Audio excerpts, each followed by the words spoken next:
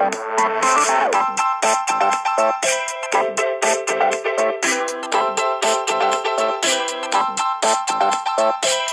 to Different Gravy, not just another Sheffield Wednesday podcast. I'm one of the hosts, Richard Miller, and my co-host, inspired by his beloved Wednesday, he is going to faff about sounding disinterested for 89 minutes, then try really hard for the last 5 so that he can look disappointed at the end.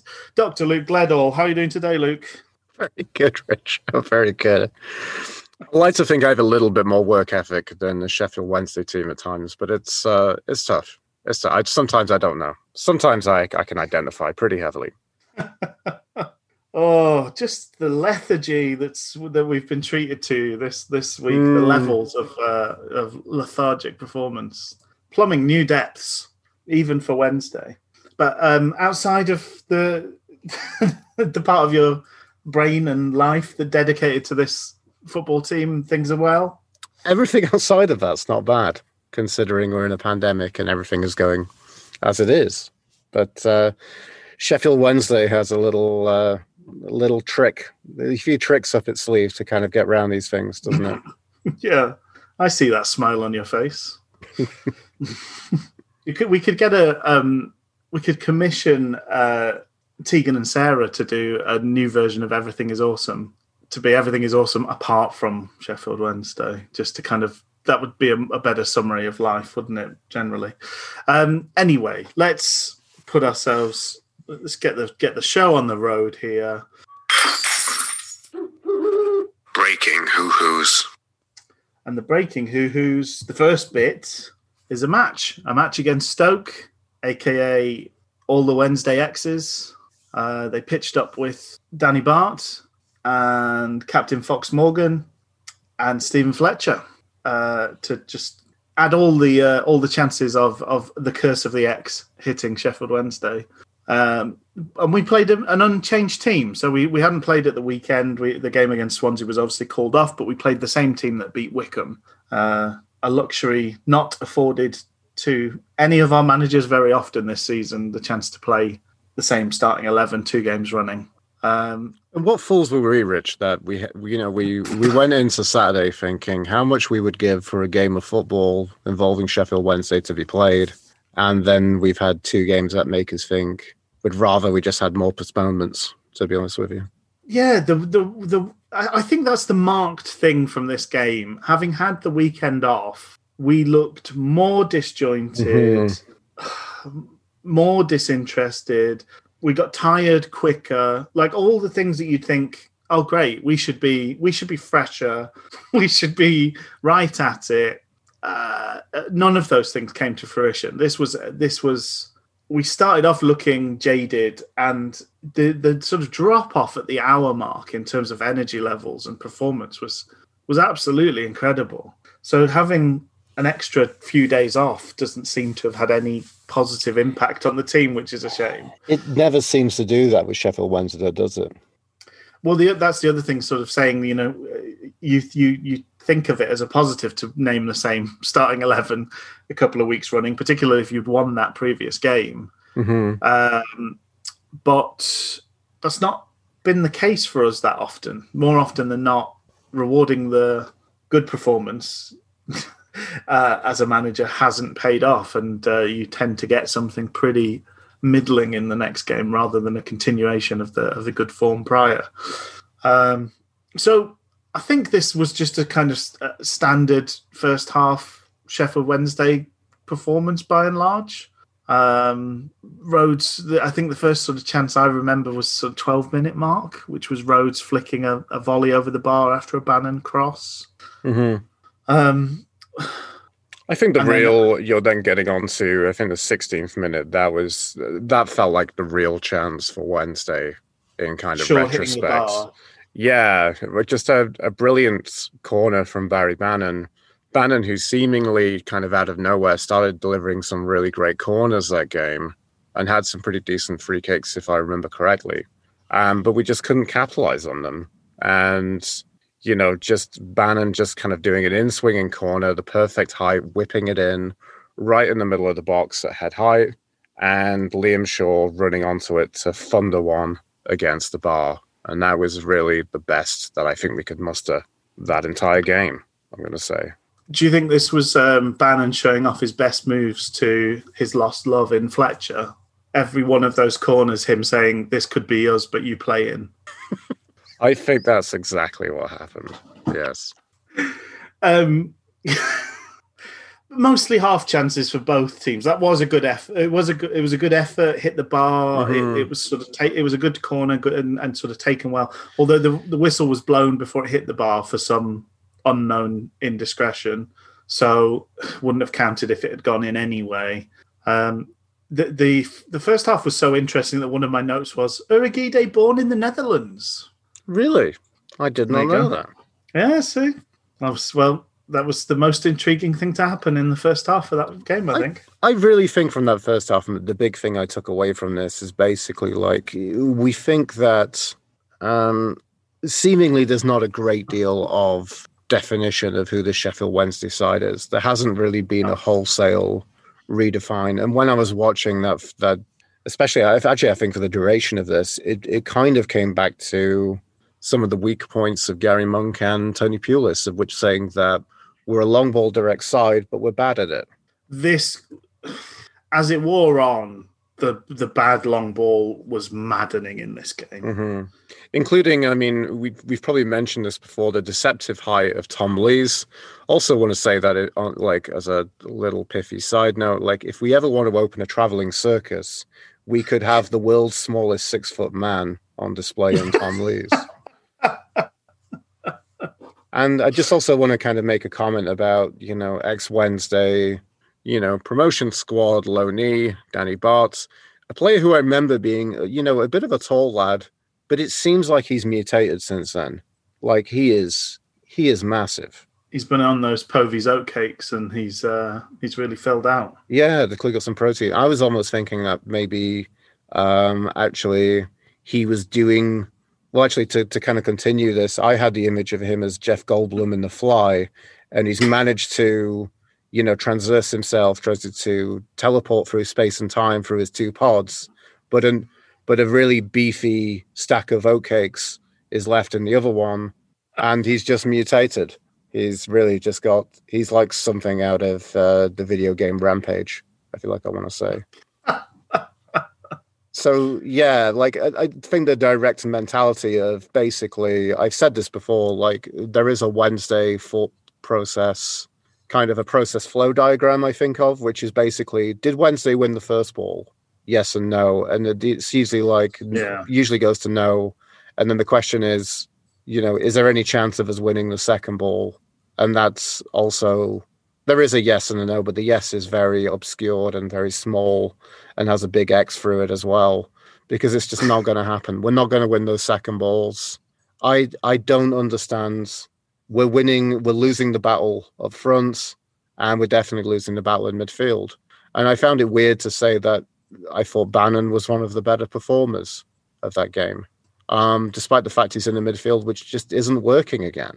Like, it's always that nature we have with Bannon, that we know what Bannon's qualities are. We know why he's one of our better players.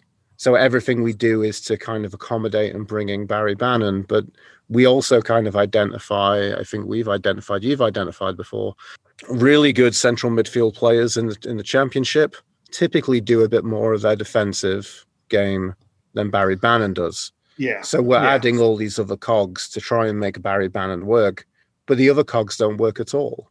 I didn't understand why. I've been really disappointed with seeing Hutchinson further up the pitch in the midfield. I don't think he has the legs for it. I thought it worked really well having him at the back of part of a free. I don't understand why we're going away from that. I think the problem is it's just we don't have any great options. Like the other two players, Pelopessi, who's been consistently okay this season, which I think is both is just damning praise. Yeah. But also the fact is, the other part of this is Liam Shaw. We've shoehorned him back into the centre mid, and his performances have not been up to the part which made us clamour for us to get him a new contract. I mean, he's basically not turned up since the cup game, has he? Let's be honest. Pretty much. And then also we have the factor of that, the giant miss for Sheffield Wednesday as well as not signing a proper young mobile defensive midfielder to replace Sam Hutchinson, who we released and then brought back. Yeah. His age, and I'm staggered he's playing so many games for Wednesday right now, but I think the pace of his game is a bit lesser at this stage. So not signing defensive midfielder, but also having that giant loss of, action mass becoming traction mass. Traction mass, yeah. I mean, his journey is incredible. I don't know whether this happens. What we don't have as football fans is we are not fans of several teams generally. If you're a proper football fan, you tend to have one team. Maybe you've got a second team that you've got a kind of soft spot for. But really, this kind of all-encompassing fandom, there's not room for supporting several teams like in the way that we support Sheffield Wednesday. Mm-hmm. So I can't speak to other teams' experiences and perspectives of this, but it's amazing how many players now have had a perfectly good record of appearances. I mean, Luongo was a mainstay for QPR. Mm-hmm. He was towards the tail end. He was picked less because of they brought in players that were preferred. But as far as I know, he's never had long injuries like this, and he's racked up 30, 40 games a season, pretty much his whole professional career. Whether it be leading the line as a kind of attacking midfielder or sitting deeper. And when he's been with us, he's been injured more than half the games, I think. Both. What you say? These last 2 seasons, he's been missing more than he's been available. You say 30 and 40. You'd be lucky if you get 13 and 14 appearances this season from him. Yeah. Which in and of itself is frustrating, but it's even more frustrating when he seems like such a vital kind of ingredient in the mix when he plays. Mm-hmm. It is. I think Hutchinson has looked more tired these last 2 games. He looks like a guy that's come off the beach to suddenly play lots of games of football. That's like these last 2 games. He I think he was he outperformed expectations the games before that. Mm-hmm. But I also think it's not a coincidence, as you touched on, that these are games in midfield. He was falling away from the sort of performance needed to be a consistent midfielder. When we last saw him in the team, which was a long time ago now, it's fully a year ago since he sort of played that position regularly. He's looked better since coming back in defence, but we seem intent on playing Dunkley, even though I don't think he looks fit. I don't think he looks right at the moment, Dunkley. He's come off in both the games this week, looking uncomfortable as well. So it's like we're sort of forcing Dunkley to play in a position, to play through an injury. Mm-hmm. And by him playing, he can only really play, it seems, Dunkley as the centre of that 3. Because you wouldn't move Lees for him. I do think Lees is still a better defender than Dunkley. So he's taking up Hutch's position in that defence because it didn't work him being on the left-hand side of it. It's just a mess. It really is a mess. It is. The odd decisions are kind of mounting at this stage. I think that the sort of number of strange substitutions that seem to happen every game is sort of baffling. The changes that don't need to be made, the excessive changes when you have to make a change, all these things are starting to take on a bit of a worrying tenor, I think. Mm-hmm. And a kind of so-so nothingy first half.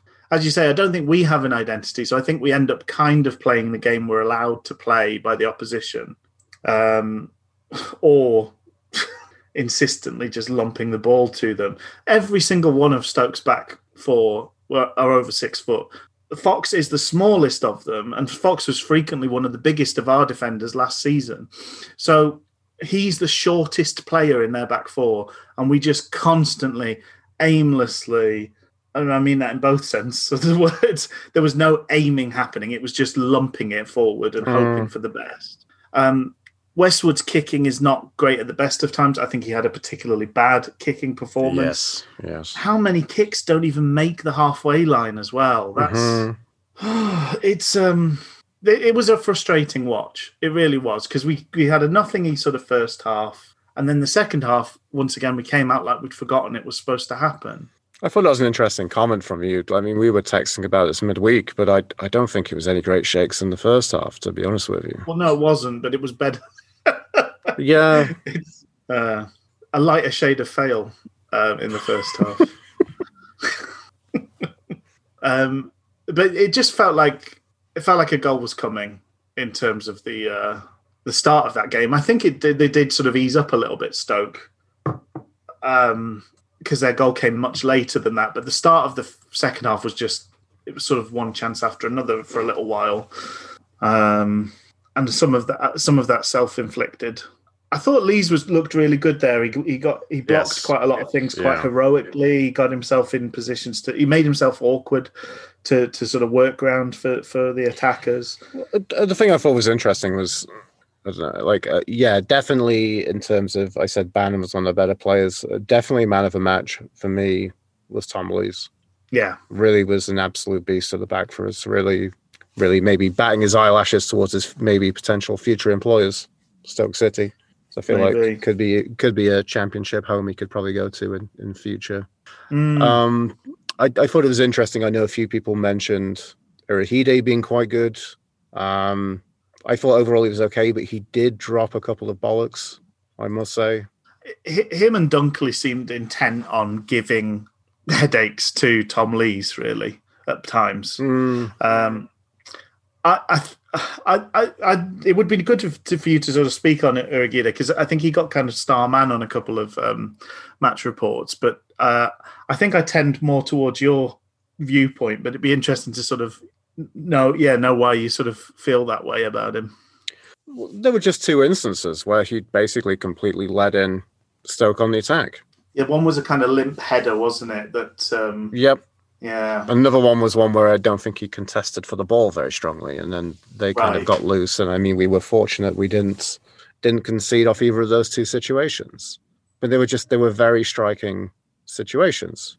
Yeah, and there was the one for me that stood out from Dunkley was he was sort of decided to go on a bit of a run with it and got caught by Fletcher, and he just didn't seem to have an idea of what he wanted to do. So I don't know why, as a centre back, he was running with the ball with no kind of end game in mind, but there we go. But yeah, Lee stood out because he was the one sort of clearing up after the pair of them. Yes, exactly. We had probably our first chance of any note in the second half was the sort of 77th minute, but even that was pretty easy to gather for the goalkeeper, and then it just felt like we were walking towards it. I think I sort of texted you to say, I've watched this boring game over and over. Being a Sheffield Wednesday fan, the only question that remains is this the sort of boring game where we draw 0-0 or the sort of boring game where we let in a goal right at the end? Unfortunately, it was the sort of boring game where we let in a goal right at the end.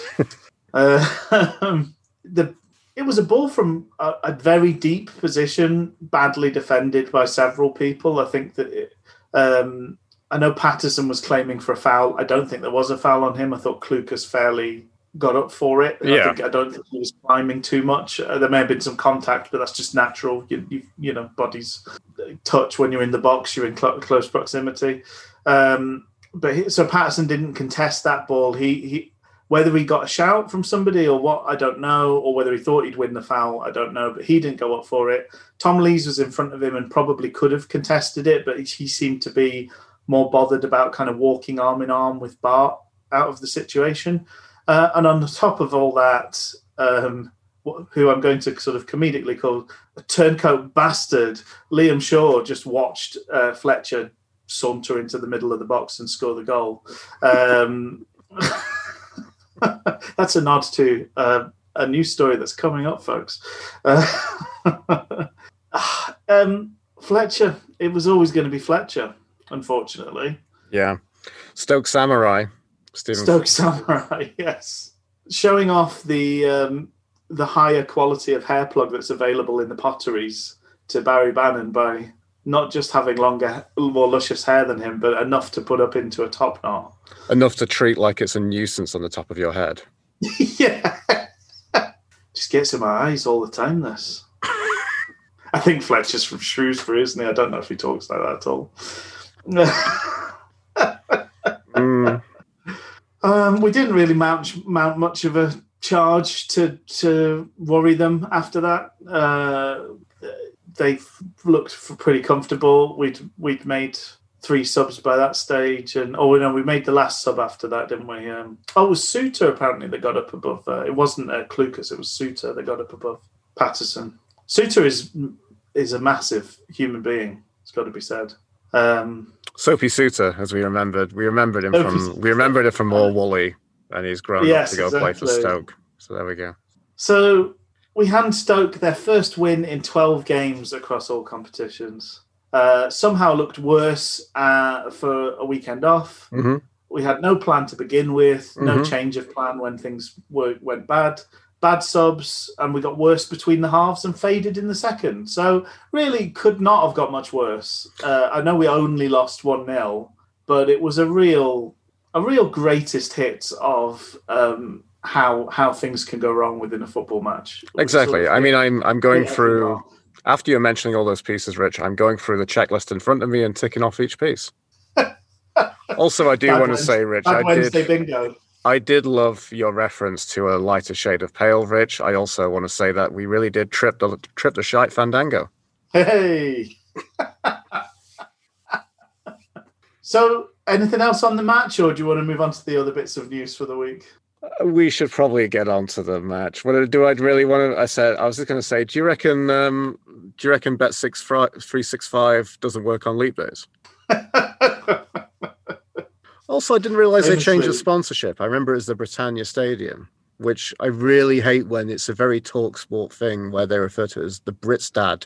And also the Majewski Stadium would be the Madstad. That's the only place I've ever heard that is TalkSport. Oh dear. I know. That is very TalkSport, isn't it? It is very TalkSport. So I also enjoyed the commentator saying mentioning the player was booked in the book. You can edit this out. This is all tedious. No, that's good. Nothing gets edited out. Yes, it does. It does. Okay, so next up. Yeah. Showe, he goe. Bare, he stay. Yay. What more is there to say about Liam Shaw batting his long, beautiful eyelashes at Glasgow Celtic? Yeah. So Liam Shaw, just to sort of add an extra shake of salt onto the wound opened by Fletcher scoring the winning goal for Stoke. The final whistle was sort of immediately followed by the breaking news that Liam Shaw had agreed personal terms with Celtic, Glasgow Celtic. There's been lots of, I'm trying to think of the nicest word. There's been lots of kind of heat around that announcement. What did you make? What do you make of the announcement? What do you think is sort of? How do you feel about it? I think probably what I'd like to know, Luke. I love the image of you talking about him putting more salt in the wound. I'd like to think he's at the chippy. He's stolen one of those giant salt shakers, and he's really fervently going at it with just dashing as much salt as he can onto this wound as possible. Because he really does a great deal. I feel, and there's probably a link to getting onto the game, which we can pick up later. He seems to really go at it with a very youthful exuberance of really basically pissing off a lot of Wednesdayites with some very poorly timed moments. And I think you can just add this to the book as well. So it's weird with Shaw because he's been in very, very poor form. More on that later, folks, later on in the show. So I don't know whether he's a messiah or whether he's just a very naughty boy, to use the kind of Monty Python reference. So again, it's that whole thing, and there's a more contextual thing. Sure, if he wants to go to Celtic, then I'm sure that's a great opportunity for him. That's fine. It's just that damning indictment of we don't know whether these youth players are any good until they play games. Oh, and then when they actually play games and they're good, that's we should have really signed them to a longer contract, shouldn't we? Before this, there's never any vision from Sheffield Wednesday in this regards. Yeah. So I understand. We sort of talked about this with the supposed bid for the club, and people are so kind of fed up and rightfully angry with Chansiri. I mean, I've likened him to an overgrown, overprivileged child sort of bashing his toys together and maybe needing to find a new hobby because this one's not for him, you know.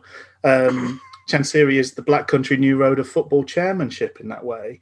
One of the things I also love is basically we've had 2 very torrid weeks, and I've seen the numbers to ride on the listenership, and also we've managed to piss off Paddy Jones as well on our Twitter by us slagging off Black Country New Road. So basically, we're also just picking up the salt shaker from Liam Shaw and really going at the wound itself. You know, we seem to just really pick up on that Sheffield Wednesday thing of we might as well just let the world burn, you know. Some people, we just want to set the world on fire. That's what Rich and I want to do.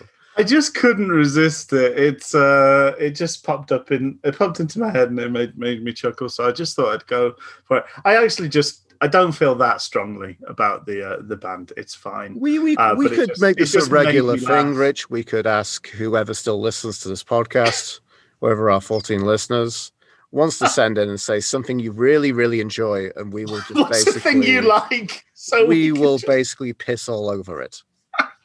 We'll take some baseball bats and we'll really go at it, basically.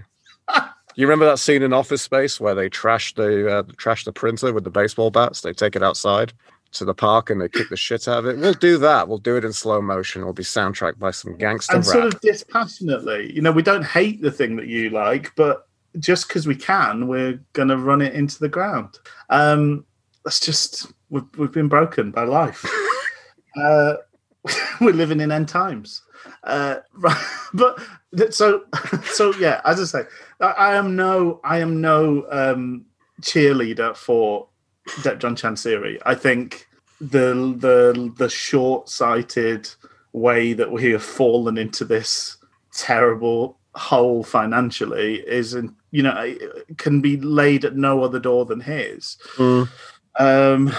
And his choice of people to strike out at in that situation, being the fans, I think is despicable. So I'm not sort of cheerleading for Chansiri when I say I don't know how mad I can get at the football club that Liam Shaw has decided to go to Celtic. I'm just wholeheartedly disappointed. You put an image in my mind, Rich, of you as a cheerleader for Chansiri. I imagine your little top, your little skirts, and your pom-poms as well, and your hair in pigtails, which you're growing out as part of this pandemic, right? So I'm really disappointed that you couldn't give me a little cheer for, you know, Mr. Chansiri. Financially wasteful. Financially wasteful. Financially wasteful. Financially wasteful. Thank you. Thank you so much. Oh, dear. I've nearly given myself stitch from laughing at that one, Rich.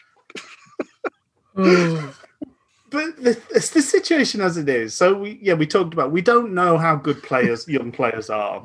It does work both ways, loyalty. And I'm actually reminded of, we talked about this in the Sunderland, when we watched the Sunderland documentary, and they had the Josh Maja situation. And, you know, in that case, the club was sort of talking about loyalty to them, but the club aren't going, well, here's a 5-year massive deal. We want you to stay at all costs. And so we don't know how good these players are really until they play. The situation having stopped kind of the standard reserve league sort of setup, we don't really have a good proving ground. Under 23s football is so unrelated to senior football. It's you almost wonder what the point of it is, other than it's a chance to run around, and I suppose it is vaguely competitive. Speaking of under 23s, did you see the clip of Deli Bashiru's awesome goal this week for the under 23s? It was indeed. I believe the kids call it a thunder bastard, don't they? It was lovely. But so the situation, I kind of, on all sides, we talked about the agent gets to feather his nest almost in every scenario. So all he cares about is getting the most money possible. Liam Shaw, as a young player, is being told by a team that play European football and challenge for their title every single season. We may think Scottish football is in the toilet, but there's still money at those two big clubs. They still have a real huge presence, huge fan bases across the world. They play European football every single season. There's a lot of things to like about going to play at Celtic, and Celtic has become a bit of a talent farm for the Premier League. So there is no shade in going to Celtic. There's only upsides, really. And if Celtic wanted him, we are never going to be in a position to fight with them financially, I don't think. That's just this. Unfortunately, it's just the life. The teams in the Championship do not have as much money as Celtic and Rangers when push comes to shove. So I can understand Liam Shaw's decision. I don't know what we don't know is whether Wednesday made an offer, how much of an effort they've made. We talk about they've let the contract run down, but again, how much choice is in that? Like if I'm Liam Shaw and I believe in myself, before Christmas I was not getting many. Well, what did he play? He played about half his games this season, so he played about 6 or 7 games for Wednesday, a mixture of off the bench and starting. But if he believes in himself and thinks he's like, I'm 20, 21, and I think I'm really, really good, why would I sign a long contract at the team that's not playing me that much? Yeah. And same with Barry Bannon and everybody else. Like, I sort of owe it to myself to let my agent test the water as a free agent, because if I can get more money somewhere else, it's only in my interest to let my contract run down. It's not a unilateral decision that the club can make unless they make a stupid, like a silly money sort of offer to a player to let a contract run down. I know. And then we also, I mean, it's hilarious that Celtic have come in because seemingly I remember before Cameron Dawson signed his massive contracts, he was linked with Rangers and Celtic. He was. And I think Barry Bannon last contract renewal, not this one, the last one was linked to Celtic as well. Yeah, I mean, I think we're probably in a spot for Celtic to poach talent from. That, you know, it is a smaller pond, but there are a hell of a big fish there, and then that probably kind of, you know, is bigger than a club of ours in our situation and our kind of downside. So I can see why it makes sense for them. I really was irritated by the fact that they asked the Celtic assistant manager, John Kennedy, and he pretty much like talked openly. So it is a formality at this point. Yeah. You know, like it irritates me, like the brazenness of, you know, just because so much of this stuff is like, oh, well, you know, he's someone that someone we've looked at, or, but, you know, we're aware of him. He can sign a pre-contract with Celtic. Yeah. He couldn't do that with another English league club. Right. So that's he basically he's got a deal. If he signed a pre-contract, he's got a deal that basically says on the 1st of July I will start my contract. It's all kind of sorted, basically. Yeah. Officially, that's not allowed to happen in England until I think sort of tail end of March. So even though they can talk to clubs at 6 months, they're not allowed to talk to English clubs at 6 months. It's a bit weird. This is all kind of football managery type stuff. But you could sign somebody from the continent, or you could sign somebody from Scotland now, but you couldn't sign an English player or an English-based player officially. But I think the fact that it's Celtic means, one, they don't have to pay as much compensation as an English club would, and two, yes, he can actually sign. They've officially can have the conversation. It doesn't have to be smoke and mirrors, and we didn't really talk about it, and we don't really know. What did you make? So there was Tony Pulis is one of the people that was sort of spoken to in this, and I do wonder. One of the people that joined under Tony Pulis and then left with him was this person who'd been a scout at Celtic. I don't know whether he's gone back to Celtic. But that, I wonder how much of that link has sort of played. That's an interesting one. But Pulis sort of said, "Oh yeah, no, he's a good player. That's why I brought him in." And that felt very much to me like a kind of bitter man. Kind of, again, we're talking about a lot about wounds, kind of jabbing his thumb in the wound in this case, because it's a chance to get at Wednesday, who I suppose he's made a lot of money out of the club, but might feel a bit hurt about how things worked out in the end. But we then had the positive news that Barry Bannan will be with us for another couple of seasons, which it's nice to know he's committed to the project one way or another. Obviously, he's a player at the tail end of his years in the game, but he's still probably the fittest player we have, one of the quickest players we have, probably runs further than anyone else, and he's very rarely injured. So happy to see him stay on. I am. I think maybe it's unfair to kind of look at and think it's disappointing as a Wednesday fan that I think we need a very wholesale uprooting and rehaul of the squad, and it's happened, but not quite as much as we'd kind of hoped. Or it's happened, but the problem is we haven't really replaced it with the quality that we've lost. But I don't think we can kind of use that to kind of damn Barry Bannan. I think he's had a slightly underwhelming season. I think we've basically mentioned on this podcast this season that, he hasn't been able to kind of carry this team as much as he's done previously, which is a little bit kind of unfair. Yeah. So it is happy. I'm happy for that. It's just disappointing that we have such poor options alongside him.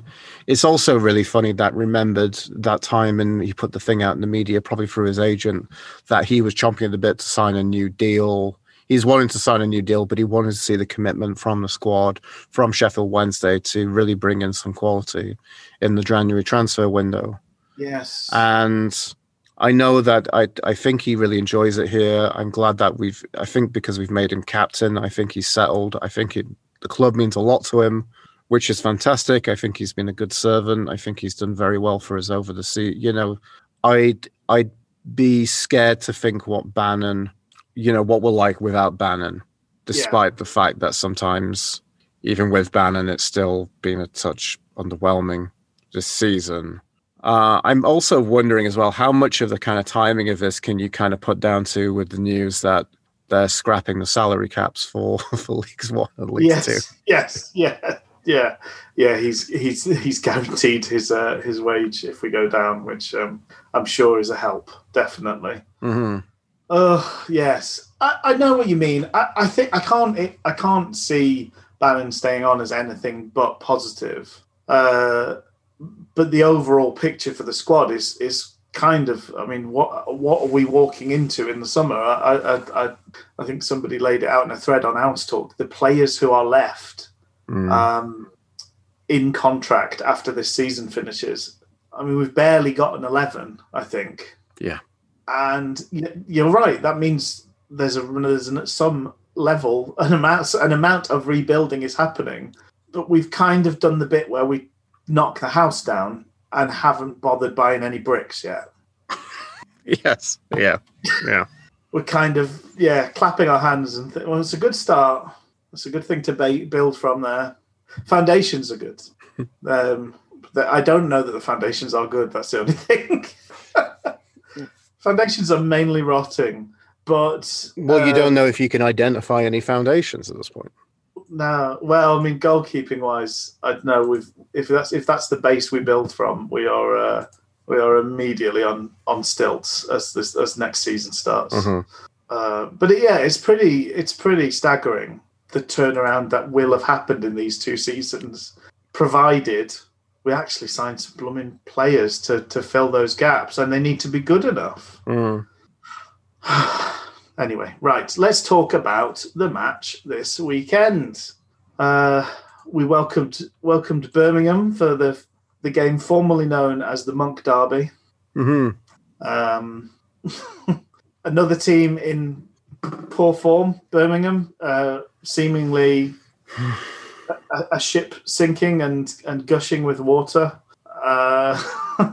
Lost 6 in a row prior to pitching up at Hillsborough. Or no win in 6, sorry, not lost 6 in a row. And Wednesday, once again, proving their position in this league as the team you want to play if you're in a slump. We made a change after the midweek loss. We went to. I saw this as a 4-3-3. It was a little bit kind of fluid in places. It was never quite clear what was happening on the left wing. I don't think at any stage during the game.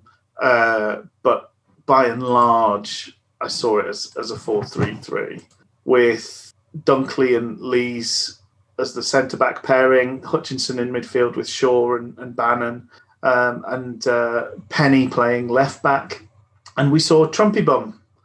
Windass came back and played mostly on the left side of a three up top with Harris and Patterson. Did you have any initial kind of thoughts or feelings on seeing that lineup trot out, Luke? Again, I'm disappointed with the sight of seeing Hutchinson in the middle of the park again. I'm like, I didn't think he really did a great deal midweek. I don't know why we're sticking with him there. I thought we established that it wasn't working. But again, the problem is there are no other characters. Yeah. Like, Pelopessi's not good enough. Well, Pelopessi's okay. I mean, Pelopessi's dropped. You know, that's a comment I said on my notes. I said I'm usually happy to see him benched, but I'm not sure right now. Like, it's that bad. Like, Shaw hasn't been worth kind of, dropping him in there. I mean, to flash forward a bit in the game, I've really staggered that Deli Bashuru came off the bench, even for the last kind of 5-10 minutes, essentially, considering he played. He's been such a missing person in all this, and he played yesterday in the under-23s as well. Yeah. And he had a good little moment, Deli Bashiru, but Jordan Rhodes stood about 5 feet away from him just watching. Yeah. Whilst Bashiru stared into the space behind the fullback that he wanted him to run into. whilst dropping a shoulder and beating 3 men, Deli Bashiru had his eyes fixed on the place he wanted to play the ball. I didn't know what to think about the defensive starting lineup, like who was at the back. I really don't know about was Penny playing left back? Penny was playing left back, right? Yes, Penny was playing left back and Palmer right back. I'm pretty. I'm glad to see Palmer back. Yeah, but I wondered if we'd stick with that 3. I mean, we've fairly consistently gone with 3 over the recent week. Exactly. And I thought that would mean Palmer was the right-sided centre back, but it didn't. Harris was too far upfield for that to be the case.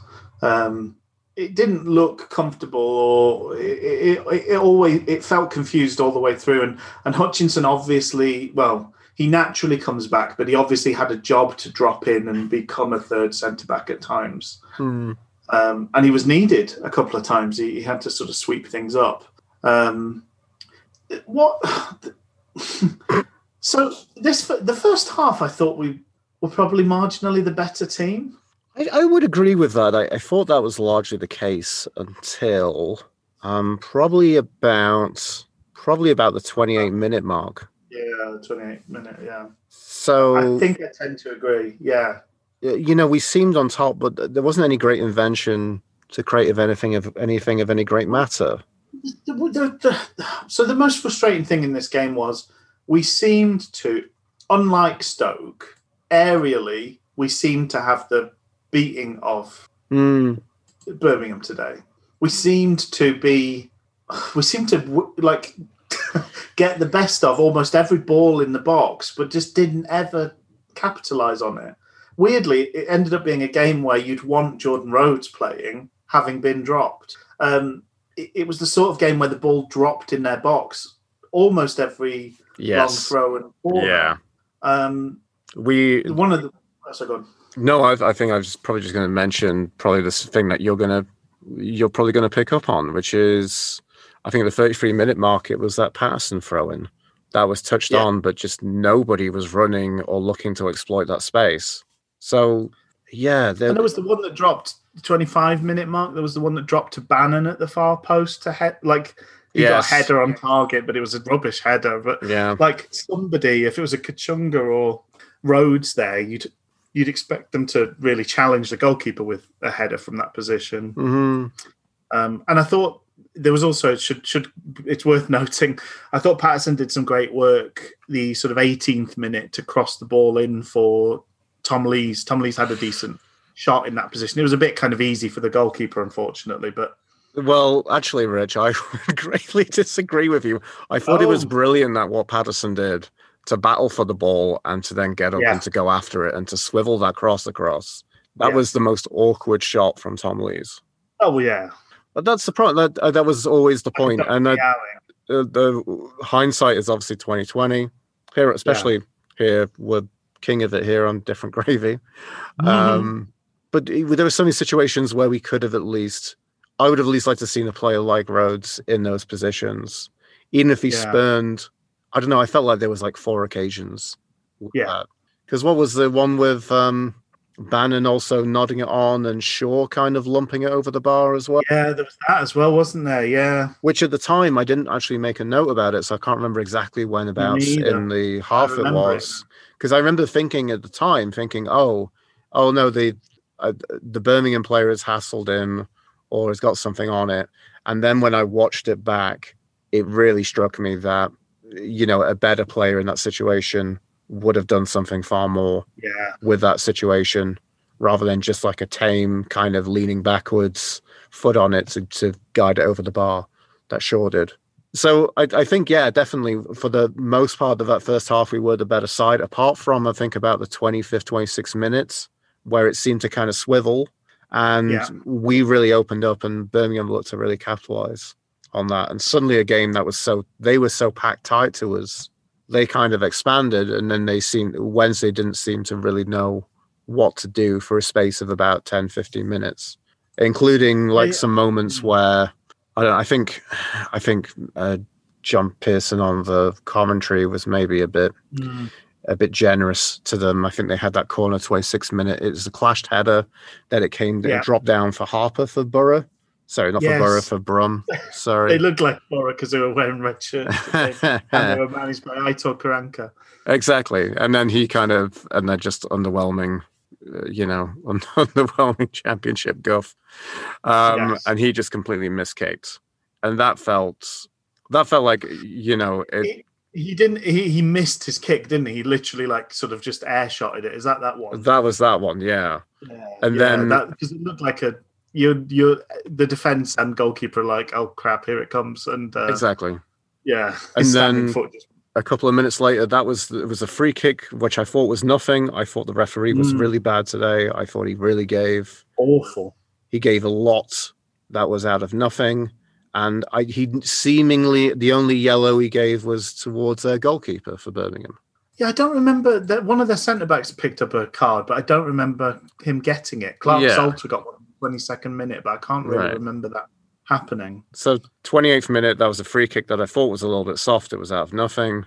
And then the one? Yeah, sorry, go on. Really great delivery from the right that I thought. And Gary Gardner for Birmingham headed wide.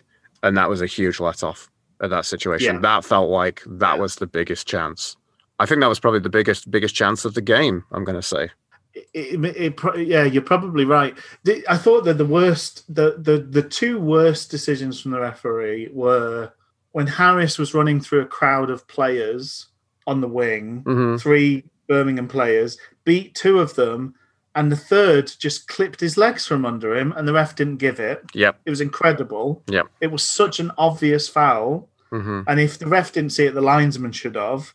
And then amazingly, and I suppose this does feed, I hadn't really considered this in the things that happened later, but Shaw's booking on the cusp of half time.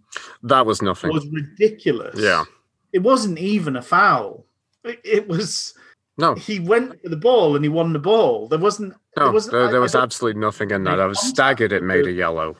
It was really, really frustrating. I don't know that he even made contact with the Birmingham player. He just threw himself on the floor and rolled around. I also don't know what material Gary Gardner has on this referee, but I'm staggered that he at least didn't pick up at least 1 yellow card. And then actually, I think he should have done enough to have 2 bookings in this game. So he should have been sent off.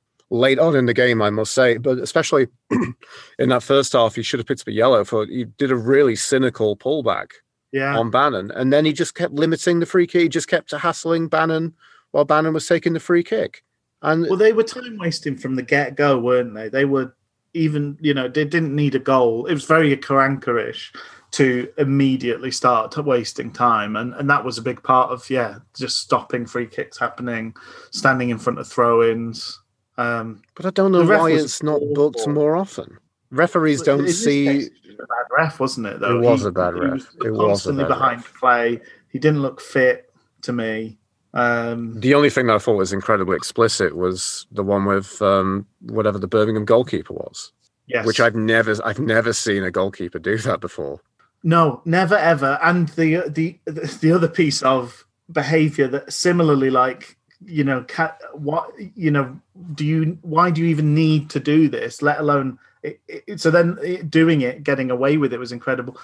Right at the death of the game, their sub running across the front of I think it's Penny, who was about to take a throw in. Yep. Completely disrupting his rhythm, holding the game up, and then the ref blows the whistle right on time. Because they wasted a good minute with like Gary Gardner sitting on the ball at the death, right? Oh, just so annoying. The ref just didn't have a handle on it at all. No, he did not. And those games are never helped because it's like they get involved in things they don't need to, those referees. So when a team like Birmingham is just trying to narc and disrupt the flow of the game, all they want to do is spoil and kill rhythm. Yep. And you getting embroiled and having chats and things like that helps them.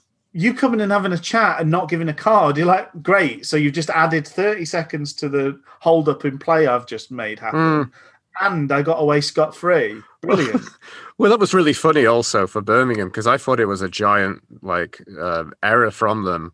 I couldn't believe that they made a substitution on the 89th minute. Yeah. I'm like, that's going to add, guys, that's really bad game for a team that's supposed to be doing game management. That's really bad game management. You do that in stoppage time after they've announced how many stoppage time minutes there are. Yeah. I don't know. Anyway, they got the 3 points, didn't they? Anyway, should we carry on? Is there anything else? Do you have any other comments from the kind of first half? I think the first half probably had more. That's it for me for the first half. I was going to say actually one of the best parts of a very dull game of football was probably in the 36th minute. That came from Shaw. There's a Westwood kick and Shaw deftly took it down kind of on the left in their half. And he took it down his left and then switched to his right and then ran with it. And then he kind of just, I don't know, he didn't really kind of fizz a shot, but he got a touch and then got a corner.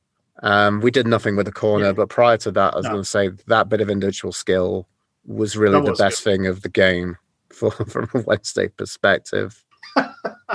There was a moment on the 31st minute, like Harris was unleashed, but there was a good tackle from Pedersen. I thought that was...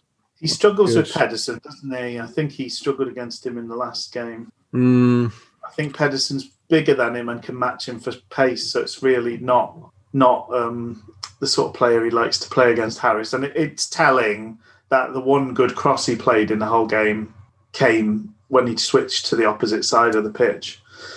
Interesting. The only other small thing as well, I thought the 40th minute, it felt like a let-off just because I've watched Sheffield Wednesday so often. It's really nice to see. There's going to really be some damning praise here. This actually is, yes. It's really nice to see Westwood not concede a penalty in that situation. Reckless is what it was. He got away with it. I thought he showed restraint at the moment where we didn't think he would show restraint. That's the way I read it. He also didn't deal with the situation in any way. No, he didn't. But he ran out and then didn't tackle because he was worried about giving away a penalty, and therefore, thankfully, the rest of the team thought, "Oh, great, Westwood's on one," and lined up on the goal line. And thankfully, Liam that was really good work from Wednesday to get as many players. Like it seemingly, that's all I could look at was just is Westwood going to just be the criminal of this game already? Yeah. And it didn't happen. But then we seemingly had 6 players, and then it was a good block from that header. It was a good block by Palmer as well. But yeah, look in that situation, we had like 3 players on the line. Yeah, they've seen this happen before. They were as pleased. They were as relieved as you and I were that it wasn't a penalty. We've worked on this in training. Normally happens when he runs off his line like that. It's like a fire drill we've worked on in training, isn't it? Really? Yes. Yeah. Let's all meet at the muster point, which is a 6-yard box. They stood by like the resigned and apologetic carer for an elderly person that's going on a racist tirade. I'm sorry, he doesn't really mean it. He's from a different time. No, it's a good job you remembered that, because I was in my notes, but we'd passed over it for the Shaw tackle, so it kind of almost got lost. So that was a big moment, and we were lucky that it didn't amount to much more, and it was good defending that saved us. Mm-hmm. So second half started, and then the pivotal incident of the whole game happened pretty soon after. 51st minute, the villainous Liam Shaw, not just a turncoat, but a stupid idiot, already on a yellow, although we agree unjustly on a yellow, launched into a tackle in their fullback position. And I'm sure there will be different opinions on this. It's the sort of tackle that people look at and lament, how the game used to be and how it is now. The truth, we have to live in the present reality. We cannot judge the game by, well, in the 1950s, we would have been applauding. The fact of the matter is, it is 2021, and referees do not want you to leave the ground with both feet and launch yourself at an opposing player at knee-high level. It's just even if you get the ball, which Liam Shaw did, you are asking the question of the referee. You're putting him in a position to make a decision. You're risking your ongoing presence on the pitch. There's a fact of the matter. It would be annoying anyway, given that he's on a yellow, given that he should have been walking a fine, he should have been in the back of his mind already walking a kind of fine line. That would be annoying anyway. But the fact that it was almost mirror image of the same sort of tackle that got him sent off previously this season made it even more annoying, because it's like this good players learn from this sort of thing. That's what should happen. Yeah. You should learn from the fact that tackle got you in trouble before. It's the exact same situation. You've lost the ball and you're annoyed and you overcommit to the tackle. Yeah. It's a bit like Liam Shaw said, nice chips. It'd be a shame if someone pissed on them and then oversalted them massively. I love that.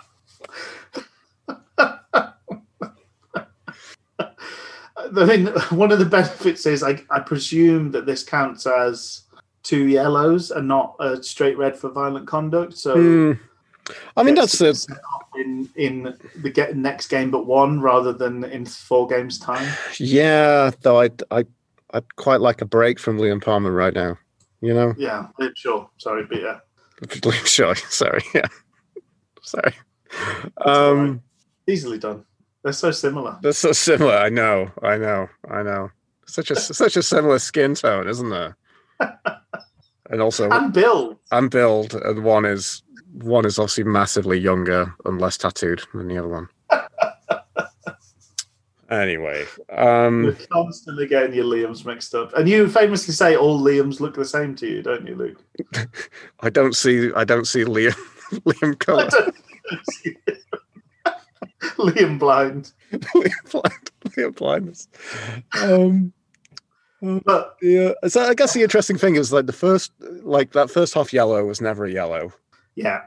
But in the weird way, it's kind of now we're looking back at this, I'm also a little bit thankful he was on a yellow before, because then it kind of makes the referees because I could see a lot of referees just giving that as a straight red. Yeah, the ref was able to pick the kind of halfway house of, at the very least, this is a yellow, so I'll give the yellow. It's 2 yellows and a red. Yeah. Exactly. So in a weird way, despite the fact that I'm really irate with Liam Shaw for doing such a thing and ruining this game for Sheffield Wednesday, I also want to say, let's be a bit generous to the referee. I mean, clearly making decisions is a really tough part of his life.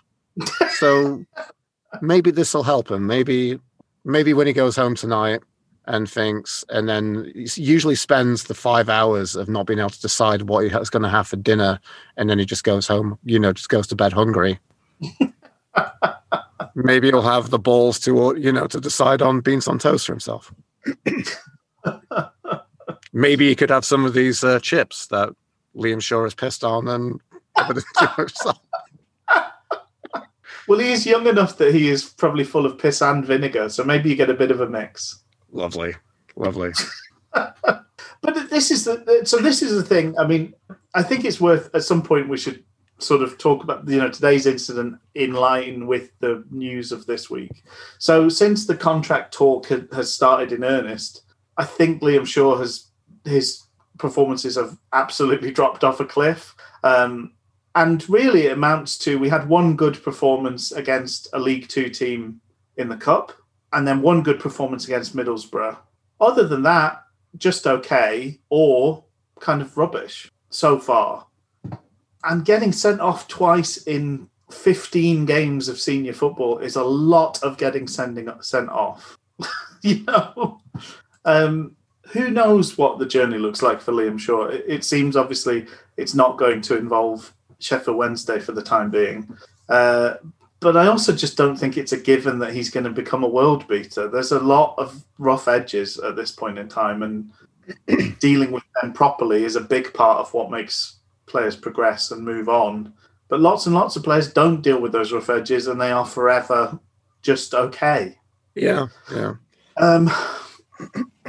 Interestingly, the next sort of positive moment in the game was actually Wednesday's, where Matt Penny sort of wriggled free on the flank and got a bit of space in the box. He was really wanting to get taken out for a penalty.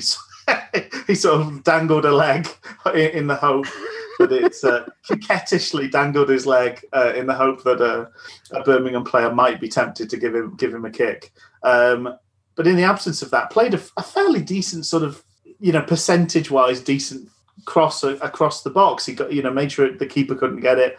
Unfortunately, we just didn't commit enough bodies into the box. Harris was stood all the way out on the wing still, which ended up in a bit of a argument between the two of them, and it just didn't find Patterson, who was the only player in the box at that time. So this is where I have to make a slight confession and say that I did not see the Birmingham goal, and I still haven't. Maybe I can look it up. Well, maybe Luke, please talk us through the goal whilst I see if Sky Sports have put the highlights up somewhere. Okay. So I can't remember exactly the Birmingham player who was kind of rifling forward on the left. They had a shot which looked like it was very tame. That was kind of coming into the box, and I'm going to kind of give some real kind of kudos and applause here. I think a real deft touch from Scott Hogan to just get enough on it to just basically guide it past Westwood. So a bit of a sickener. I felt that outside of that, I don't really think I saw a great deal from Birmingham that really made me worried. I think we were kind of worried for this fact that basically, we're playing with 10 men. Yeah. I've often heard, the kind of piece that is in football that, 10 men teams, work harder sometimes. Yeah. But it never happens for Wednesday. But I would tend to, I don't think that we didn't look markedly worse with 10 men.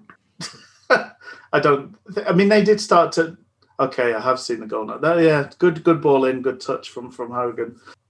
Not good defending wise. No, probably not good defending Not good defending. Not good defending on both pieces. I think Westwood, I can kind of forgive Westwood in a situation. I think it just kind of feels unfortunate, especially as a chance that's kind of created. I mean, that is a rare chance that is coming up with a goal. And I'll probably also attribute that to Birmingham for that situation, because I think Birmingham are very much like us. They're a poor team who can't score goals. Yes. And when they do score, it tends to be Hogan. He's sort of... Which I think he's on 6 now. It's very much shades of Callum Patterson as your star striker. Yes. Oh, definitely. So I was frantically looking on Twitter to try and see the goal. So I managed to see some Birmingham comments, and they were all very, very frustrated. And stop me if you've heard this one before, but they were really, really frustrated that they immediately accepted the fact that they were going to sit on a 1-0, took their wingers off and just battened down the hatches. I can't imagine what that's like at all. Which sets up we know from our experience, it sets up the opposition to give it a right good go. And we eventually managed to muster some level of care and attention and effort, but it took a long time to get going. Mm-hmm. We made subs by presumably kind of, I don't know, doing some kind of thing where you wear a blindfold and pick names off a piece of paper. Do you wonder if he threw a dart and a map of, the UK and the closest it was to where that player was from? Yes. It didn't feel like there was much rhyme or reason to who came off, why people came on, what the plan was. But Dunkley came off for Reach. That was the first change. Dunkley looked pretty...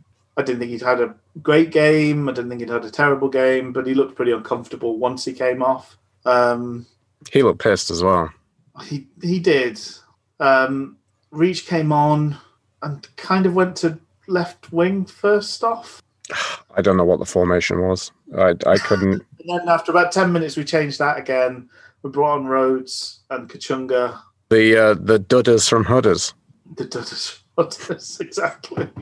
Living up to their famous moniker. I don't know where my mind was going. I didn't write this down, Rich, but for some reason I imagined Jordan Rhodes in the way that I paint him on this podcast as some kind of the boring James Milner Twitter type thing. Like that kind of mentality. Like, yeah. For some reason in my head, I had him saying, "I like cheese, but it's not as good as milk." Oh dear! I don't know where it came from, but there we go. Well, I think he might have been pondering that conundrum when Deli Bashiru was imploring him to run into some space later. We had a couple of let-offs. The 80th minute, there was a great bit of defending from Palmer to stop Hogan basically scoring from the exact same place where his goal came. And then Harris made a fantastic...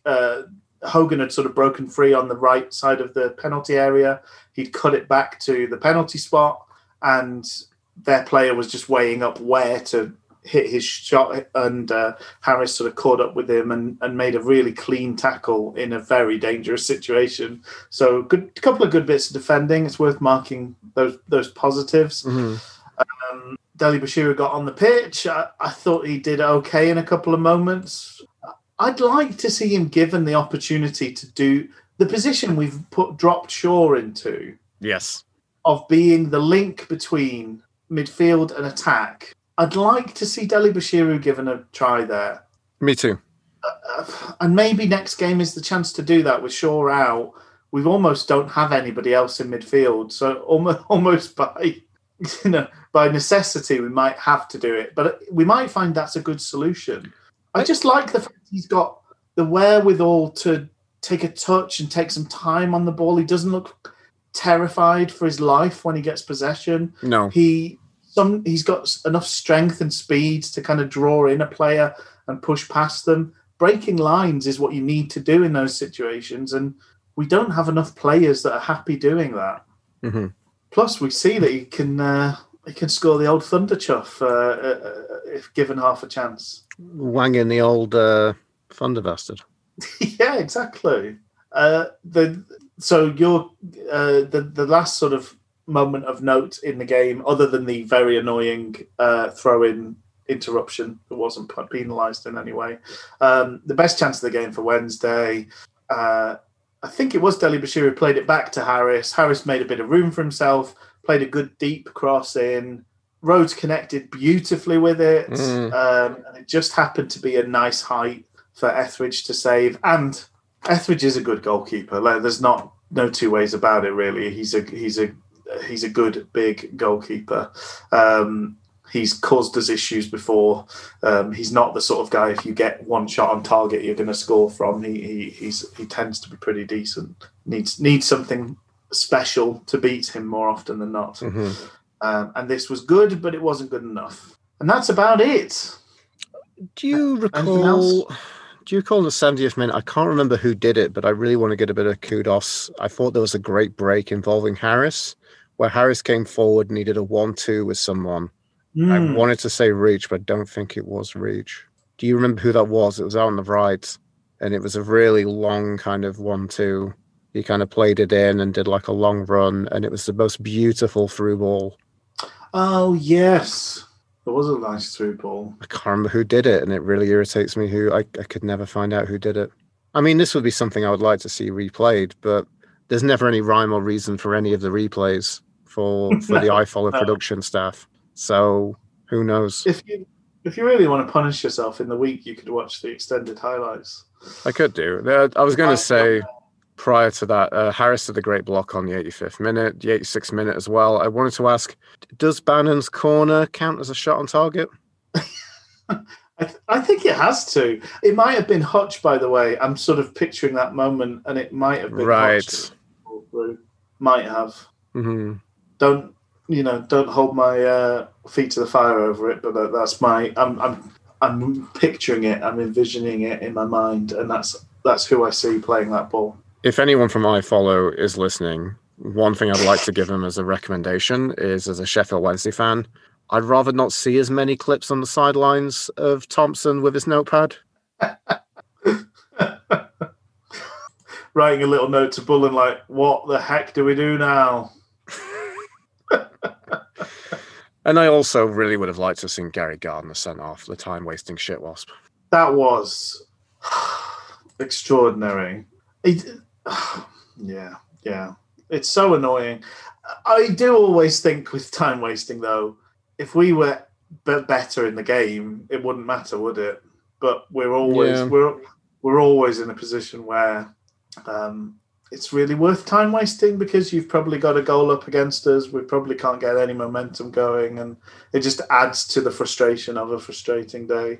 But I'd love to see it dealt with better, but almost every rule change seems to add to the amount of time wasting you can do. Because all I can see with these, I think safety around head injuries and things like that is something we need to pay much more attention to in football.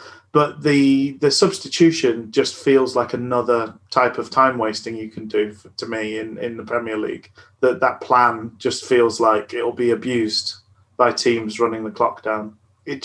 You can see Sam Allardyce rubbing his hands together, reading through the rule. We'll get our 10 penneth worth out of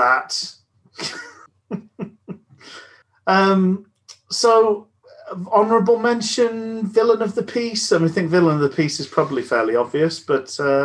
Let's go with honourable mentions first, shall we? Okay. Honourable mentions, Patterson.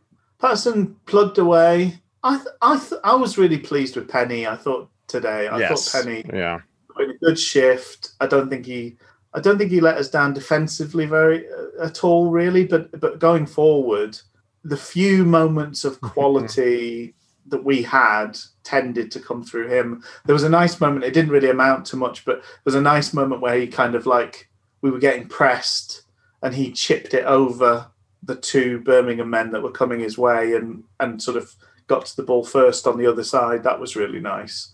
And on another day, something could have come of that cross that he played. He also had a decent effort from outside the box. It was blocked, but he does have unerring accuracy with shooting. It always seems to be on target, which is not a bad trait to have as a player. So he's my I think he's my sort of honourable mention. Mm-hmm. It's got to be Liam Shaw, hasn't it? Really.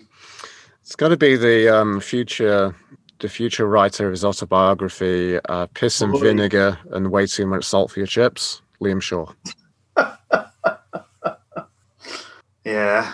I don't know where to go with this because, I mean, it's a difficult nature that it needs to be a mutually beneficial relationship between a young player who wants to develop himself at a football club, but he needs to show some chops. He needs to show what he can do.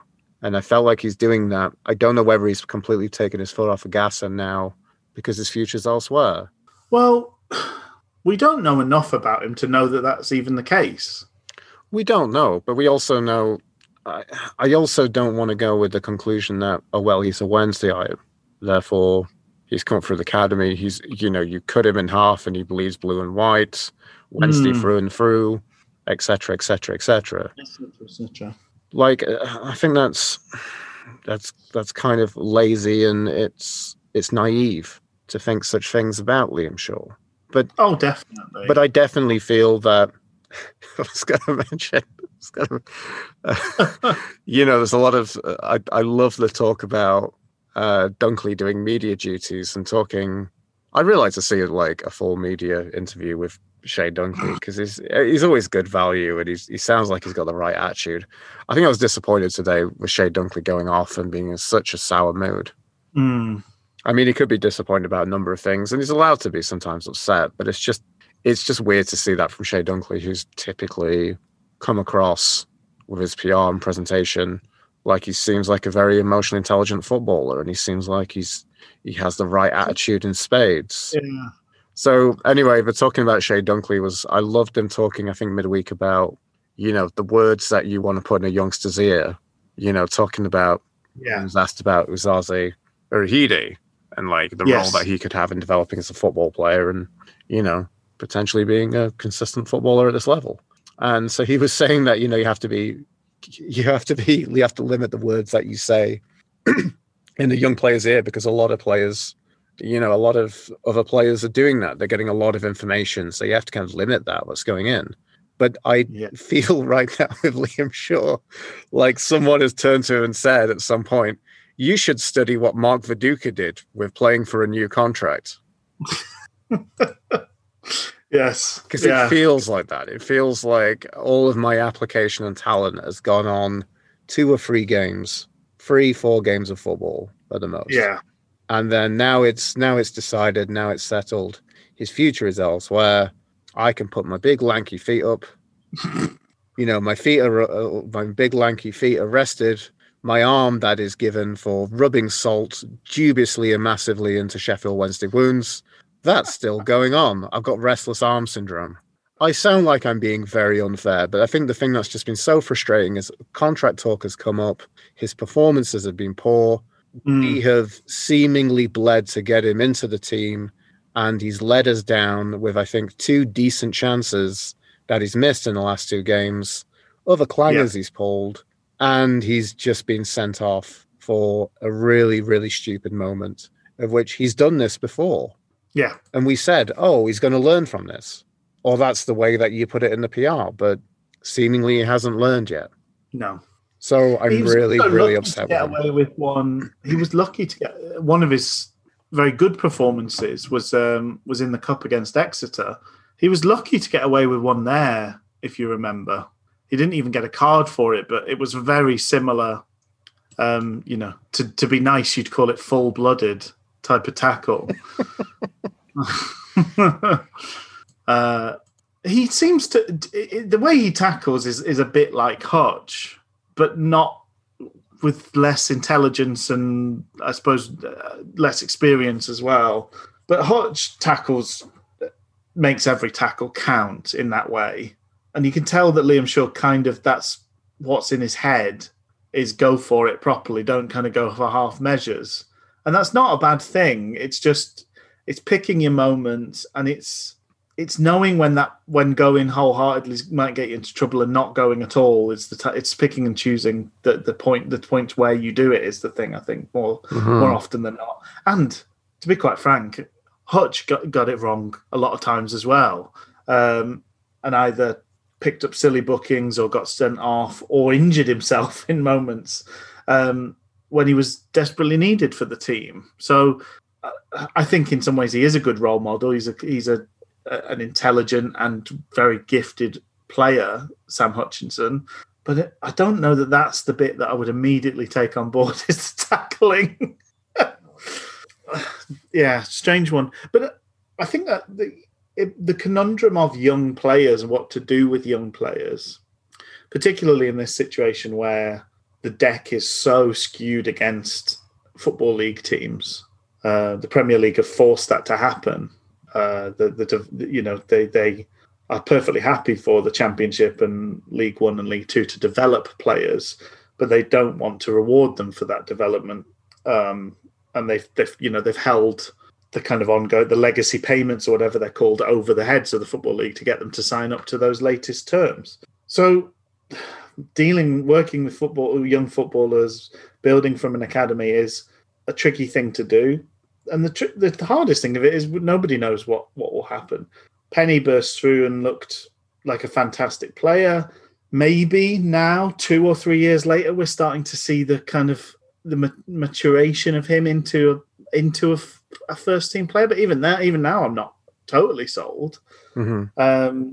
Sean Clare burst onto the scene, had 2 or 3 tremendous games. I mean, that game against Aston Villa, he looked incredible. That was one of the best performances I've seen from a midfielder probably since early doors Giles Coke. If you remember how good Giles Coke was for the first month of the season. Yes, yeah.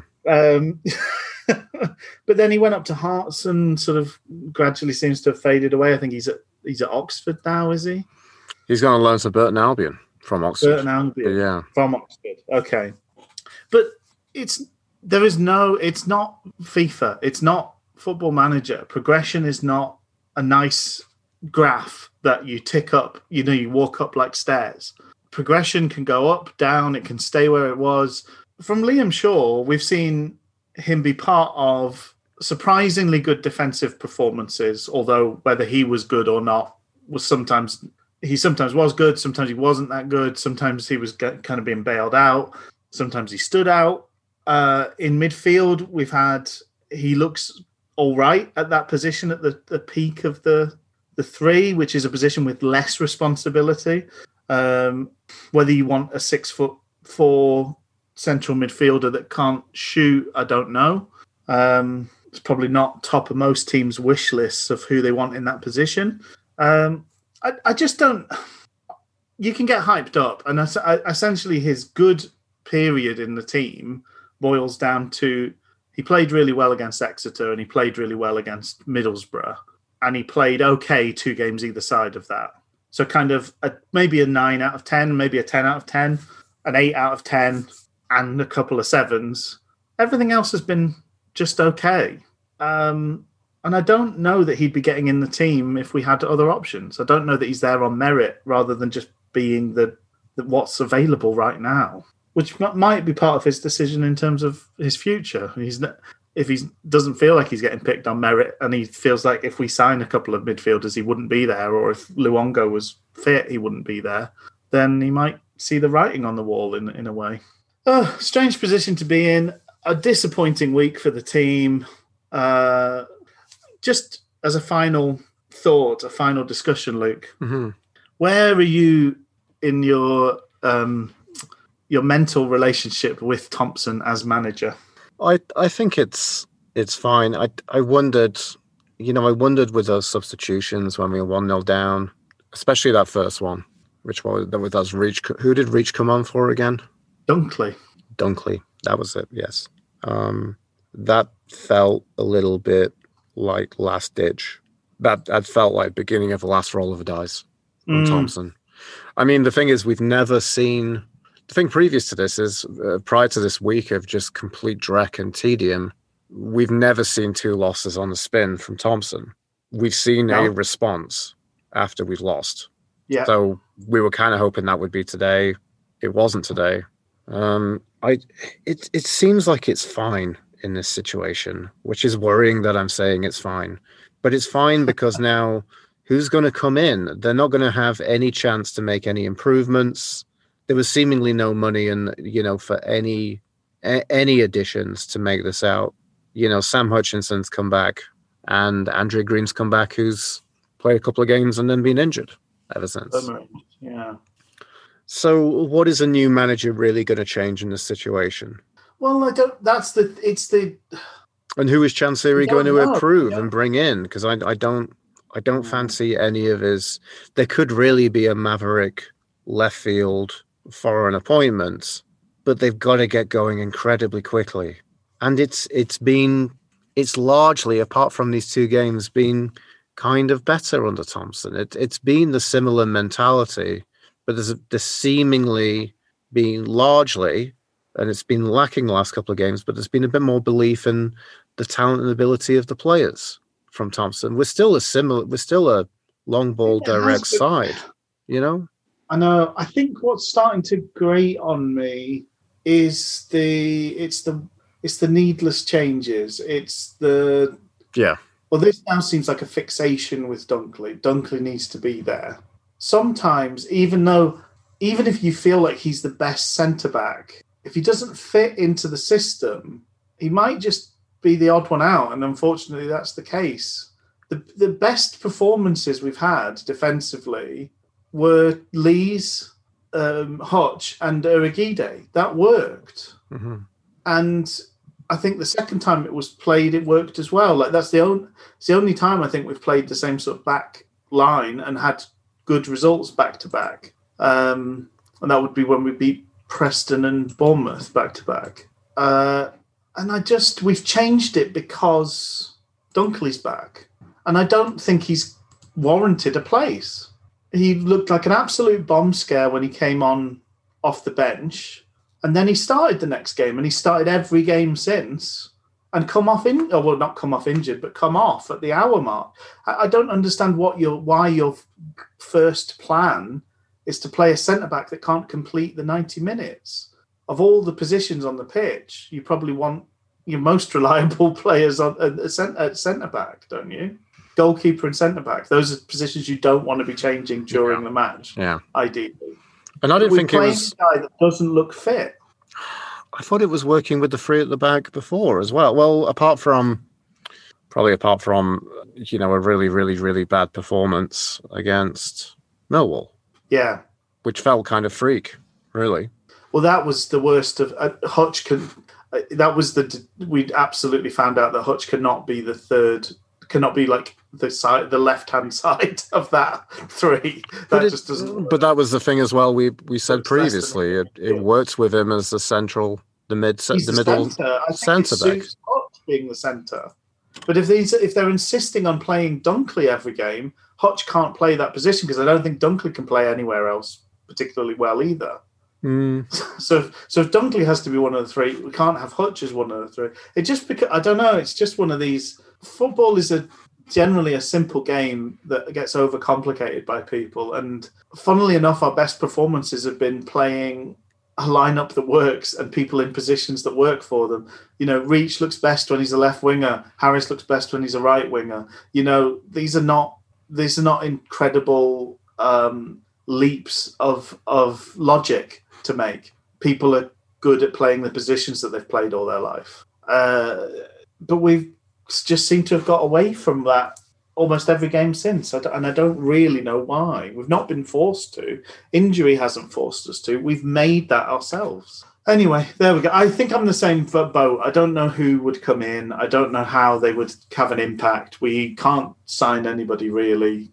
And if we did sign somebody, there's somebody that's not played football for a long time, so they wouldn't be ready to go. Yep. So, stick with it. Anyway, there we go. We've got another big week ahead in terms of games coming up. We've got Brentford midweek and then Luton after that. Both tricky games in their own way. Brentford are in a bit of bad form, so we'll probably help them turn that round. Luton similarly not in great form. They've lost 4 out of their last 6 and only won once. It's interesting, Luton, because Luton went on quite a spell of good performances around the time we played them last, but they're in the doldrums a little bit. They're just outside of the relegation dogfight, but not by much. So maybe one we should win. One we would be happy with a draw from. At the moment, given the form this week, we'd probably be happy with 2 draws if we could come out with it. But fingers crossed, we get to see a reaction. This has not been a good week, and the performances have been worse than the results, I think, by and large. So on that wonderfully positive note, I think it's time to say cheerio. Are you happy with that, Luke? Define happy.